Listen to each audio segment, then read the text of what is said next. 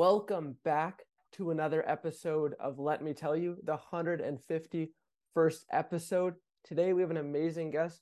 We have JJ Post, the best college insider for women's soccer here on the podcast. Thank you for coming on. Yeah, it's a pleasure to be on here. Just kind of ramping up, waiting for the season to start. It's an exciting time, obviously 3 days away at the time of this recording. So just getting a lot of stuff in order. It's good to be here. Fantastic. All right, so give us a 30-second elevator pitch about yourself. So I am JJ Post, like he introduced me. I currently am a junior at the University of Notre Dame. I've covered women's soccer since 2019 when I was a senior in high school. I kind of got into it after the 2019 national championship game. It was really exciting. It was the first time watching the game, and I kind of got hooked immediately. And then I went next year to the University of Wisconsin for a year, in which I had the pleasure of being able to, through long and short, it took some bus rides, it took some being stranded at a bus station at 2 a.m, covered the women's soccer team through a COVID year. That was something. It really got me kind of hooked on the passion of the game. Came to the University of Notre Dame. Now I'm doing that same thing there. I have been stranded at bus stops now in South Bend, Indiana, as well as Rockford, Illinois. It's been a long journey. It's been a weird journey just because, I'm kind of usually the only ones covering these games, but it's a fun niche to have, and I'm happy I'm here. Is your weirdest story covering the teams in COVID, getting stranded at bus stops? What's your best story? What's your weirdest story? I guess I'll go to the bus stop one, just because this. So for those unaware, the 2020 season for women's soccer in the Big Ten was canceled in the fall, but then they decided to put it back on in the spring, meaning it was late February, and they announced their schedule. But for Wisconsin, where I was at the time, they decided that they couldn't play games because of COVID restrictions in Wisconsin. So they moved to an indoor arena in Illinois, which was just across the border in Rockford. Being the enterprising young journalist I am, decided to hop on a bus and, from Madison, go to Rockford, cover the game. Keep in mind, I had no press pass time. I was just going to show up at this indoor arena and just be like, hey, can I cover the game? That plan sort of worked. I had to talk to the security guard. He directed me to the SID, and I had to explain hey, so I know I didn't email you at all, but I promise you I'm a real journalist. What other kid would have drove 2 hours on his own dime to watch this game if not to report on it? And that was an accepted argument. So I go to the game, I watch it, and it's a good game. Wisconsin wins 1-0, all that. I get out and I discover that since the bus station was 20 minutes away, I Ubered to the game in the first place. I discovered there's no Ubers back to the bus station available. So it's 8 o'clock, and I'm just sitting at this indoor arena. Eventually it closes up, so I go outside. It's 20 degrees because it's February in Northern Illinois. I'm just sitting outside okay. I get an Uber eventually. It takes me an hour and a half. I get an Uber back to the bus station and find out the next bus back to Madison doesn't leave until 1:30 a.m. And I'm just at this industrial bus station in Rockford. I go out to meet it, and I see there's a car with the lights off, but someone's just in the car, in the front row seat. And I'm just standing around here, the bus comes, the guy shows up. He's like, I drove this route for 4 months, and you are the only person I've ever picked up here at this time. I'm like, man, just drive the bus back to Madison. Yeah, no, I mean, I guess no one will ever question your dedication to the sport ever again. There's one thing you can't. I don't know if I would say my journalism is the highest quality. I don't know if I'd ever say my knowledge is the highest quality, but the dedication is something I can pride myself on. It's something that's something that I can always control, and I'm always going to give it the max effort. You are working on I don't know if the word is a guidebook, but it's 35,000 words on the 65 Power 5 women's soccer teams in women's soccer programs. Just tell me about that project. Why is it so many words? So basically, it's more of I'll be honest here. I don't think I have an audience for this stuff. But what it is it's basically my own media guide because I broadcast these games. And instead of having to scramble to produce notes on these teams every week, I like to have kind of it's not comprehensive, but I like to have a bare bones structure on every single team heading in because you never know who they're going to play. If they play, if they have to play Michigan, I want to have some notes on Michigan ready. If they have to play Indiana, I like to have notes on Indiana ready. So basically, it's basically my own personal media guide, but I like to just have kind of the team's, top 5 players, one player that, might keep an eye on. Whenever possible, I like to talk to coaches, talk to players, talk to, beat reporters, just kind of get an idea of what the feeling is heading into the program. Just so, because obviously during the school year, it's a difficult course load, obviously having to, balance academics and also, trying to prepare for these games. So I like to have something like a template almost for each team ready to go in the event that we play them, just so I know what I'm talking about. I think it is, if you're looking for one team and you're looking for specifics, that's where it probably excels at. I'm not going to claim to be the all-knowing czar of everything that goes on in women's soccer. Well, as a guy who broadcasts for the student radio club and has done soccer, I do appreciate that. And my radio club, KUGR, will definitely be tapping into that guide for all of our upcoming soccer games. Let's talk about this. Obviously, Washington State, Pac-12 school. How does the Big Ten expansion impact women's soccer? Much like college football last year, I think you have a lot of kind of unknowns and like the where, you know, there's a lot of like, okay, so now we have two teams that we know aren't in the conference come down time, but they're gonna have to play the games now. And I think it's gonna be interesting to see if that leads to any heightened, you know, kind of intensity in these games. Like, you know, last year in the Big 12, you know, whenever Texas and Oklahoma played, you could see these teams are coming out even more than just when you normally play Texas or Oklahoma. They were coming out to beat them. They had something to prove. You know, there was kind of like that, oh, you're not good enough for us? We'll show you who's good kind of mentality to it. I'm interested to see if that kind of translates to Pac-12, you know, the same way it did in the Big 12 in football. You know, obviously other sports as well, but football I think was the most noticeable kind of embodiment of that, you know, kind of spirit. And I also think from a travel standpoint, it's very interesting to see where we go from here because you know, it doesn't need to be said. You know, the commitment for these schools to get athletes across the country midweek, you know, in the middle of an academic, you know, calendar, it's very intense. And you know, I think if you're really going to lean into the definition of student athlete, it's going to put a big strain on these, you know, students because you know, you're going to tell some girl from UCLA that she's going to have to fly across the country to Maryland and be back in her class by 9 a.m. on Thursday. It's a big commitment. I think it's going to be, you know, I'm hoping that the universities are fully committed to making sure that travel experience isn't as, you know, hectic, isn't as brutal as it's going to look like it is right now. But until we really see it, I think it's going to be interesting to see what this move means for, I think, kind of some of these non-revenue sports. Like, I think we all know football will figure it out. Basketball will figure it out because these are the sports that, you know, the university always prioritize. I don't mind expanding because I think, you know, that's just where this, you know, the NCAA is headed. You know, I think I'm a realist. You know, at some point, you know, I think it was kind of inevitable that football would drive this into a couple national conferences. But I don't think it's, you know, really acceptable. They're going to make all these other non-revenue sports suffer for the sake of football. Name, image, and likeness, big topic. I'm a big proponent of it. So Rylan Turner from UCLA this offseason was the first student athlete to sign an NIL deal with Nike.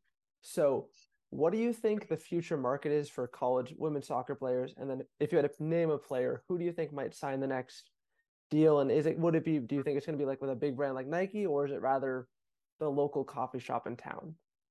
One of the things I love about NIL is there's opportunities for anyone, whether it be the Nike athletes or the, you know, the local coffee shop town. I think one of the things I love is that it gets, you know, you don't need to be a Nike athlete to get an NIL deal. I don't know if you saw today the Coldest Crawford air conditioning ad released, and it's just as good as one would imagine it would be. That's why I love NIL because it, you know, it's an equal opportunity. Obviously, the money will not be equal, but you don't need to be a star player to get one of these deals. But in terms of next athletes, I don't think there's any one in particular I think you could highlight. I don't know if you saw this. Emily Mason, who's a defender for Rutgers, signed a deal with Adidas, which, you know, very impressive. She's a, you know, one of the better young defenders in the country. She's, you know, currently with the United States U20 team. So I think it's very nice to see first and foremost that these big companies are willing to invest in women's sports and women's soccer, you know, just to kind of, you know, from a marketing standpoint, I think it's good that, you know, they're, you know, being honest that, you know, you have thousands of young girls out there who, you know, we can reach out to them. We can, you know, show them, you know, you want to be the next Rylan Turner, you want to be the next Emily Mason. Here, we're willing to put them in front of you and, you know, commit money to these athletes, which is good. I think in terms of like what I would see more of, I think you're probably more likely to see these local deals. I've seen some, you know, some deals with sites like Cameo and whatnot, where, you know, athletes they can just now compensate for giving messages to fans. I think you'll see a lot of that stuff like that, where, you know, kind of just getting involved with the campus. You know, obviously if you have a, you know, a nice little restaurant on campus, you know, it's probably not going to be the biggest national advertisement if you get an athlete, you know, promoting that. But I think it's a good deal for both sides. If, you know, you get a little local advertisement from you know, a soccer player or a track athlete, and, you know, the soccer and track athlete gets a little compensation for their time. So I think that's kind of a win-win. And I think that's probably what you'll see the most of in the coming months. All right, fantastic. We're both in agreement here. Great minds think alike. Who is the favorite? Because I've seen a lot of different ones. And then who do you think will win? And there is one correct answer.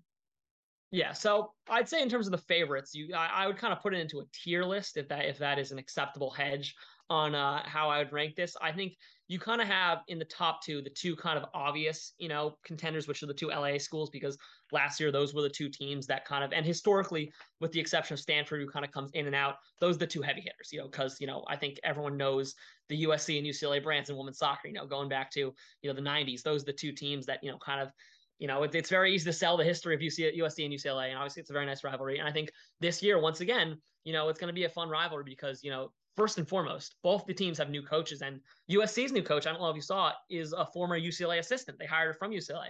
So it's going to be interesting to see what both these teams do because, you know, these are teams that, you know, kind of are in a new era. You know, I don't think anyone's doubting that UCLA and USC will be good, but to what extent they'll be good under a new coach, to how they play under a new coach. These are questions I don't think we can really get answered until we see them play, because, you know, no one has seen USC play a game under, you know, Jane Alukanis. Like, these are, you know, kind of questions that I don't think we'll have definitive answers to until they play games. But I think if you had to pick the two teams that I'd say are the consensus favorites, it'd be those two, because those are the two last year. In terms of like other teams, I think could get involved, I think it's, you know, it would be negligent not to mention Stanford, because Stanford, another program that historically has been always involved in the women's soccer in the Pac-12 race, you know, just 2 years ago, I think we forget, just because last year they kind of missed the tournament, and, you know, 2020, they weren't huge contenders either. You know, Stanford won a national title 3 seasons ago, and like, they are not far removed in terms of the talent on that roster. You know, there are players who won a national title with Stanford who are still on that roster.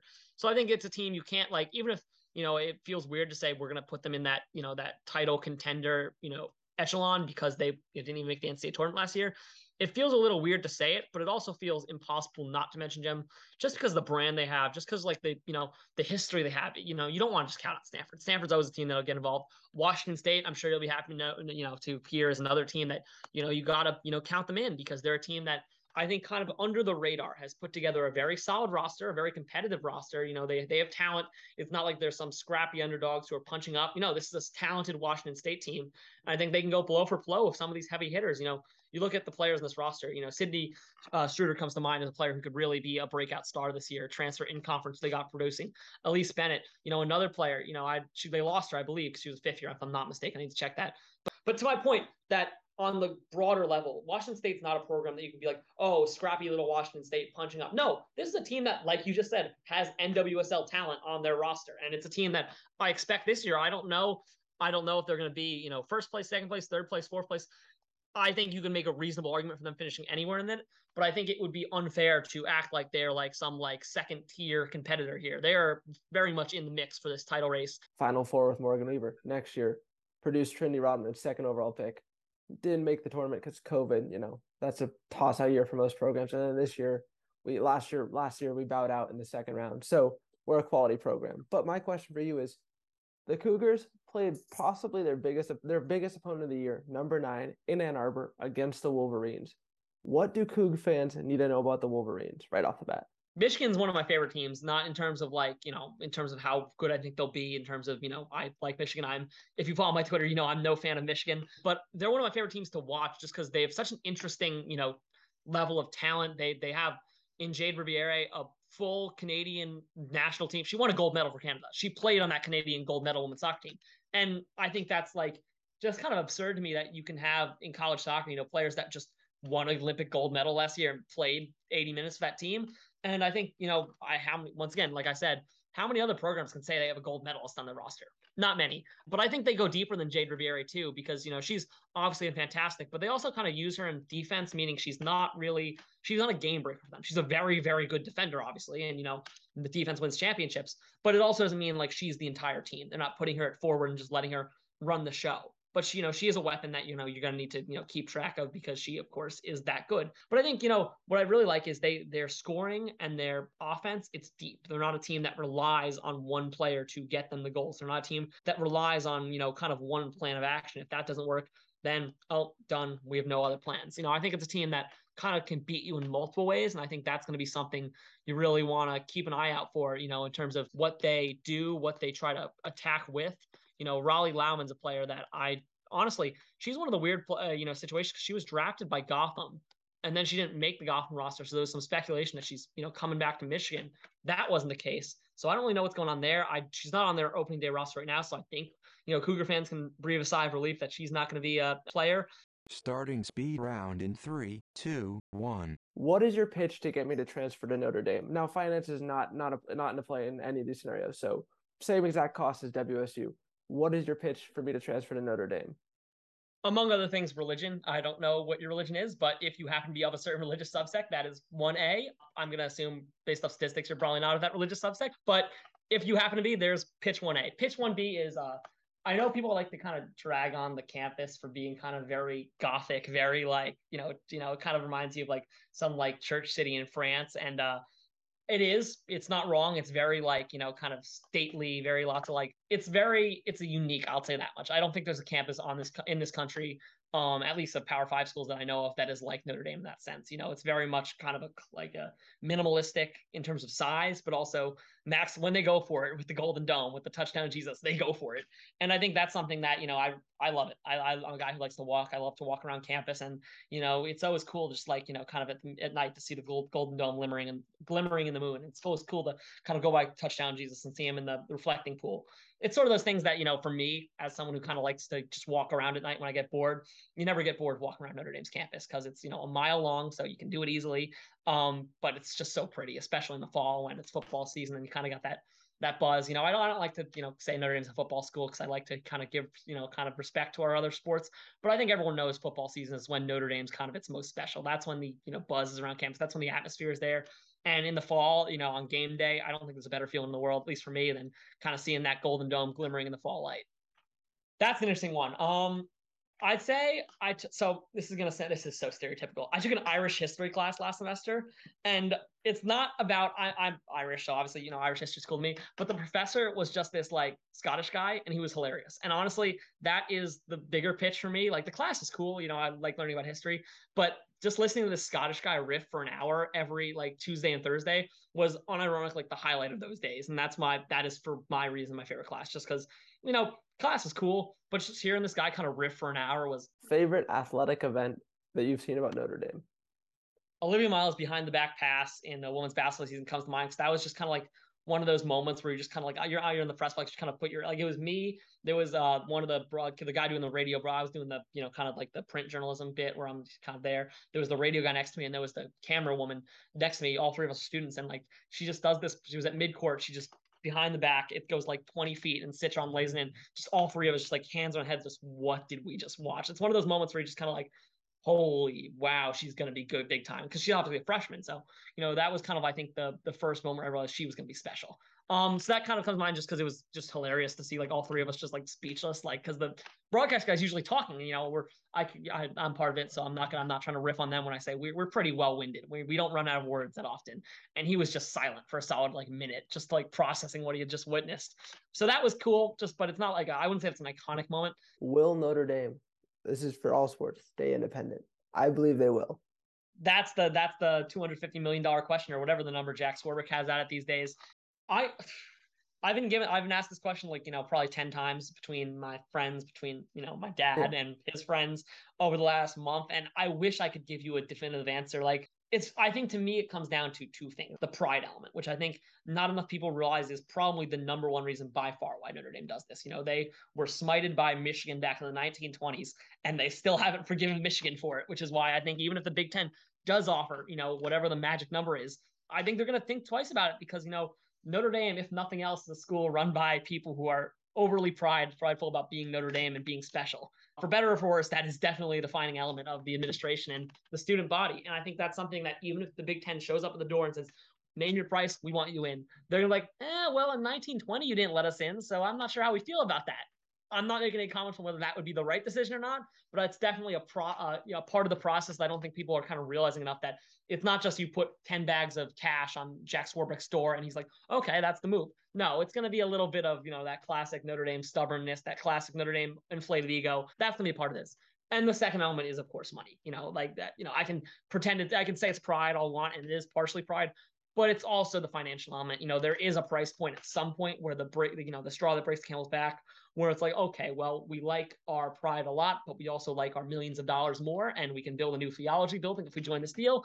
And I'm sure that will be a factor, which I'm not sure which one wins out, because I think those are the two kind of competing factors at the moment. I think you have the money, where it's like, okay, if we join the Big Ten, we will make more money. But is it enough money? Is it enough money to kind of stretch that feeling of, we've been independent for 100 years. We built our brand off of being independent. We became Notre Dame off of being independent. I guess, it's a valid point to say, if Notre Dame joined the Big Ten in the 20s, are they the Notre Dame they are today? Do they have that, kind of uniquely national footprint, or are they just Boston College that happens to be located in the upper Midwest? It's a fair question. I'm not a historian, so I can't give you the answer on that, but I think it's fair to ask, does Notre Dame become Notre Dame today if they, never were independent in the first place? And if they lose that independent now, do they lose that kind of, unique allure that they overtly, the best thing ever in recruiting? I think it's a weird pitch to give, because you can't You can't say we're going to play 10 teams in Texas like you would if you were a Texas team in the Big 12. But it also gives you kind of like, that not many other programs can say, we might be able to play in California. We might be able to play in Massachusetts. We might be able to play in Yankee Stadium. We might be able to play in South Bend, Indiana. It's a unique pitch. And I think that a lot of consideration is given to, if you lose that, do you lose one of the few, one of the things that kind of makes Notre Dame stand out among, because if you're Notre Dame, you have to deal with academic restrictions. If you have to deal with, a smaller recruiting school, because let's be honest, there's not that many, blue chip recruits that want to spend, 3 years in South Bend, Indiana at a school with 10,000 undergrads and parietals in the dorms. I don't think it's an easy pitch. I think if you lose that independence element, do you make that pitch even harder than it needs to be? That's a question that, Swarbrick and Freeman will have to answer. And I trust them more to answer that question than me, but I think it's going to be an interesting question to answer regardless. I'm hoping they stay independent. Fantastic. That was wonderful. Those are all my questions. Thank you so much for making time. I know it's quite late on your end, so I appreciate you staying up for this. Not too bad. I'm going to have to, I'm probably in over my head writing this thing anyway, so I'll be up till 2 a.m. regardless. But I'm excited to read it, so thank you for coming on. Have a good Thanks one. for having me. Enjoy the moving. I know you're moving at the same time as me, so enjoy that process. Have fun. Enjoy Pullman. Yeah, enjoy South Bend. Have a good one.